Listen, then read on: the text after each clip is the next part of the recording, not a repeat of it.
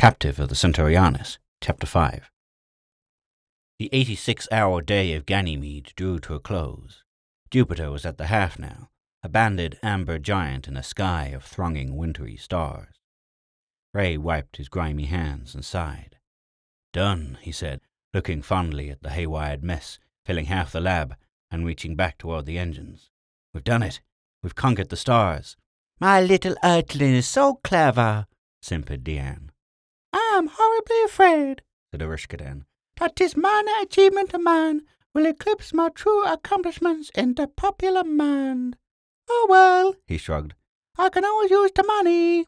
Yeah, I never thought of that," said Ray. "I'm safe enough in Vanburg now. You don't arrest the man who's given Earth the galaxy. But by gosh, there's a fortune in this little gadget, too." "For me, of course, when I have patented it," said Ereshkigal. "What?" yelped Ray. "You?" "Certainly. I invented it, didn't I? I shall patent it too. Tell me, should I charge an exorbitant royalty, or would there be more money in mass sales at small price?" "Look here," snarled Ray. "I happen to know how this thing is put together, too."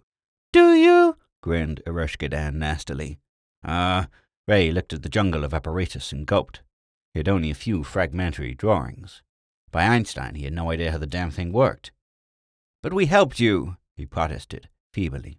"When you pay your mules and cows, I may consider giving you a small percentage," said Ereshkigal loftily. "You've already got more money than you know what to do with, you bloated capitalist. I happen to know you invested your Nobel Prize in mortgages and then foreclosed." "And why not? When the royalties and this engine start coming in and I get my second Nobel Prize, maybe then I can offer an occasional cigar. You Earthlings never reward genius. All these years I've had to smoke that foul pipe. And that reminds me, we have to test this machine. Where's the nearest tobacco store?" Ray sighed and gave up. Martians had replaced Scotchmen in the lexicon of thrift, but Ereshkigal set some kind of new record. He sat down in the pilot chair and started the atomic generator on high-level conversion. "I hope it works," he muttered nervously. His fingers moved over the improvised control panel for the star drive. "Hang on, folks, here goes nothing."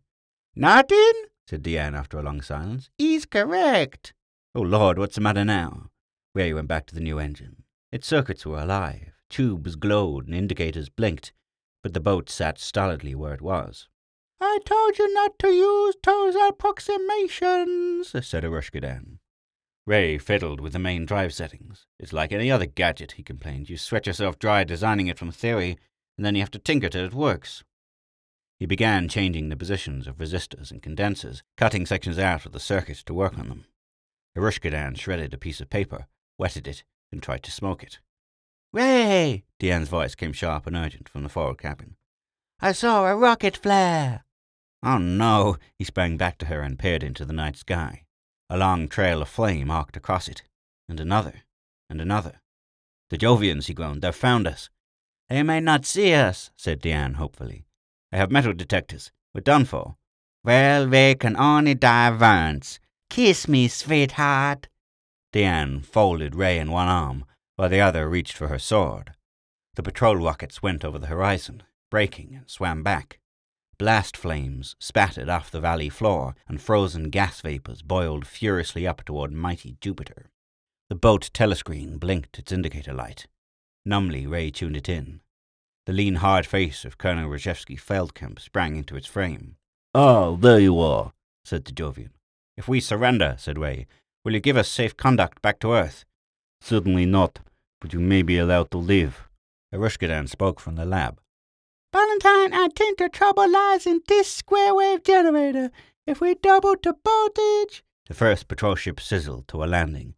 Reshevsky Feldkamp leaned forward till his face seemed to project from the screen, and Ray had a wild desire to punch its nose. "So you've been working on our project," he said. "Well, so much the more labor spared us." Deanne cut loose with a short-range blaster she had located somewhere in the lab ship. "Ereshkigal will die before he surrenders to you," said Ray belligerently. "I will do nothing of the sort," said the Martian. Experimentally, he cut the square-wave generator back into the circuit and turned a dial. The boat lifted off the ground. "Hey there," roared the colonel. "You can't do that." The Jovian soldiers who had been pouring from the grounded ship looked stupidly upward. "Shell them!" snapped the colonel. Ray slammed the main star drive switch clear over. There was no feeling of acceleration. They were suddenly floating weightless, and Jupiter whizzed past the forward port. "Stop!"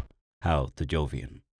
The engine throbbed and sang, energy pulsing in great waves through its shuddering substance. The stars crawled eerily across the ports. "Aberration!" gasped Ray. "We're approaching the speed of light." Space swam and blazed with a million suns.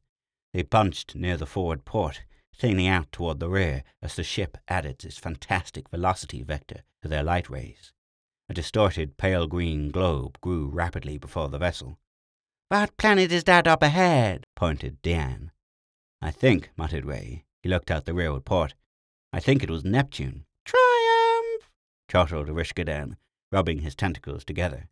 My theory is confirmed. Not that it needs confirmation, but now even an Earthman can see that I am always right. And oh, how they'll have to pay.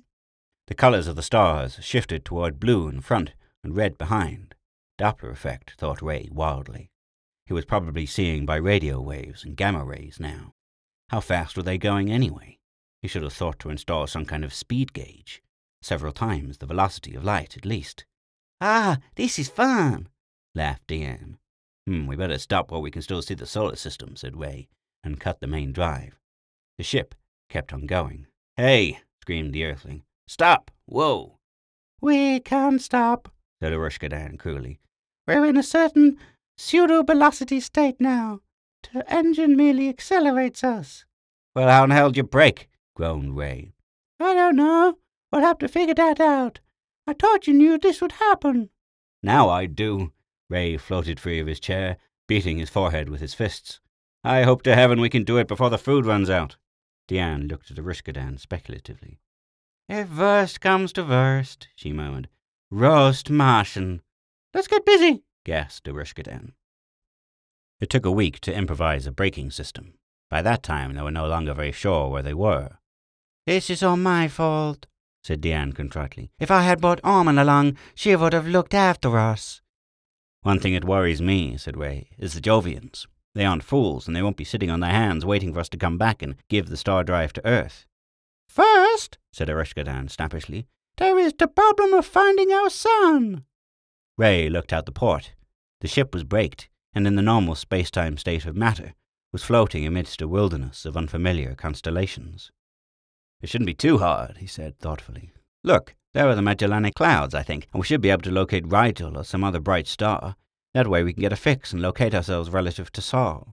There are no astronomical tables aboard ship, pointed out Erishkigal.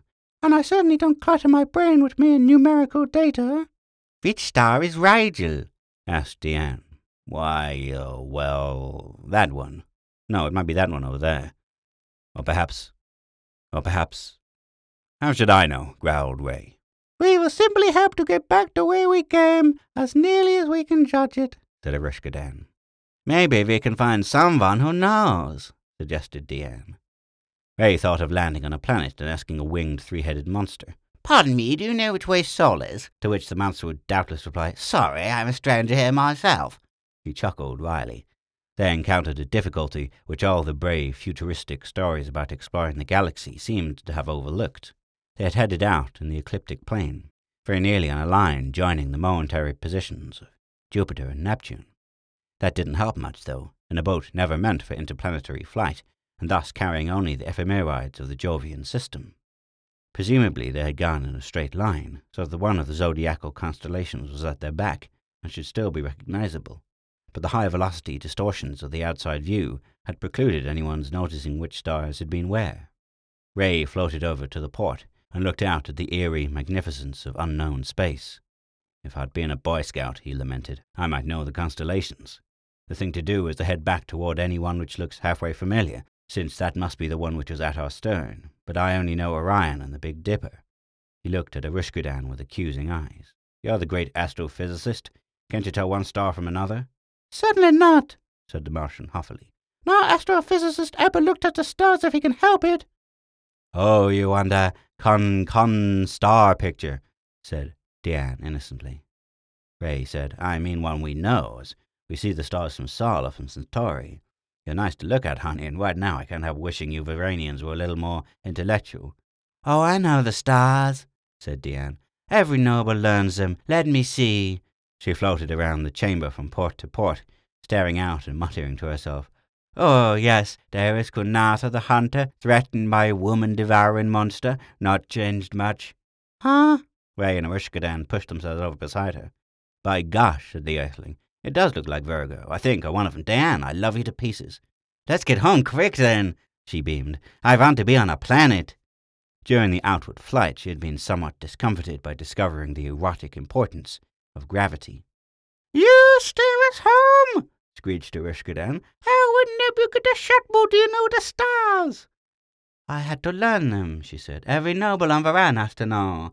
What you call it, astrology. How else could we plan our battles wisely? Astrology? Screamed the Martian. You are an astrologer? Why, of course, I thought you were too. But it seems like your Solarians are more backward than I suppose. Shall I cast your horoscope? Astrology, groaned Erishkidan. He looked ill. Well, said Ray helplessly, I guess it's up to you to pilot us back, Diane. Why, sure. She jumped into the pilot's seat. Anchors away. Brought home by an astrologer, groaned Erishkidan. The ignominy of it all. Ray started the new engine. They could accelerate all the way back and use the brake to stop almost instantly. It shouldn't take long. All set, he called, and the rising note of power thrummed behind his words. Get up, yelled Diane. She swung the ship around and slammed the main drive switch home. Ray looked out at the weirdly distorted heavens. There should be some way to compensate for that aberration, he murmured. A viewplate using photocells with the electron beam control fields hooked into the drive circuit. Sure, simple. He floated back to the lab and began assembling scattered apparatus. In a few hours he emerged with a gadget as uncouth as the engine itself, but there was a set of 3 telescreens which gave clear views in 3 directions. Diane smiled and pointed to one of them. See now Vala, the victorious warrior returning from battle, with captive man slung across her saddle bow, is taking shape, she said. That, said Ray, is Ursa Major. You Varanians have a fantastic imagination. The blue-white giant of a sun flamed ahead, prominences seething millions of miles into space. Diane's eyes sparkled, and she applied a sideways vector to the star drive. Yippee! She howled. Hey, screamed the Earthman. They whizzed past the star, playing tag with the reaching flames, while Diane roared out a Centaurian battle chant. Ray's subconscious mind spewed forth every prayer he had ever known. Okay, we are past it, said Diane. Don't do such things, he said weakly. Darling, said the girl, I think we should spend our honeymoon flying through space like this. The stars blurred past. The galaxy's conquerors looked at the splendor of open space and ate cold beans out of a can. I think, said Diane thoughtfully, we should go first to Varan. Alpha Centauri? asked Erishkidan. Nonsense! We're going back at once to Utu and civilized society. We may need help at all, said the girl. We have been gone how long? About 2 weeks. What could have happened in that time? But it's not practical, objected Ray. Diane grinned cheerfully. And how will you stop me? Varan. Oh, well, I've always wanted to see it anyway. The Centaurian began casting about, staring by the aspect of the sky. Before many hours, she was slanting in toward a double star with a dim red dwarf in the background. This is it, she said. This is it. Okay, answered Ray. Now tell me how you find a planet. Well, Diane scratched her ruddy head. Ray began to figure it aloud. The planets, let me see now, yeah, they're in the plane of the 2 stars, that'd have to be. So if you go out to a point in that plane where Alpha A, your sun, seems of about the right size, and then swing in a circle of that radius, you should come pretty close to Varan. It has a good-sized moon, doesn't it? And its color is greenish-blue. Yes, we should be able to spot it. You are so clever, sighed Diane. Ha! Sneered Erishkidan. At a mere fraction of the velocity of light, Ray thought of the consequences of hitting a planet when going faster than light, and wished he hadn't. The spaceboat moved around Alpha A. It seemed only minutes before Diane pointed and cried joyously, There we are! There is home! After many years, home! I would like to know what we're going to do when we get there, said Erishkidan. He was not answered. Leanne and Ray were too busy bringing the vessel down into the atmosphere and across the wild surface. "Gatanduma!" cried the girl. "There is my homeland! See, there is the mountain old mother has done! There is the city Maita! Hold on! We're going down!"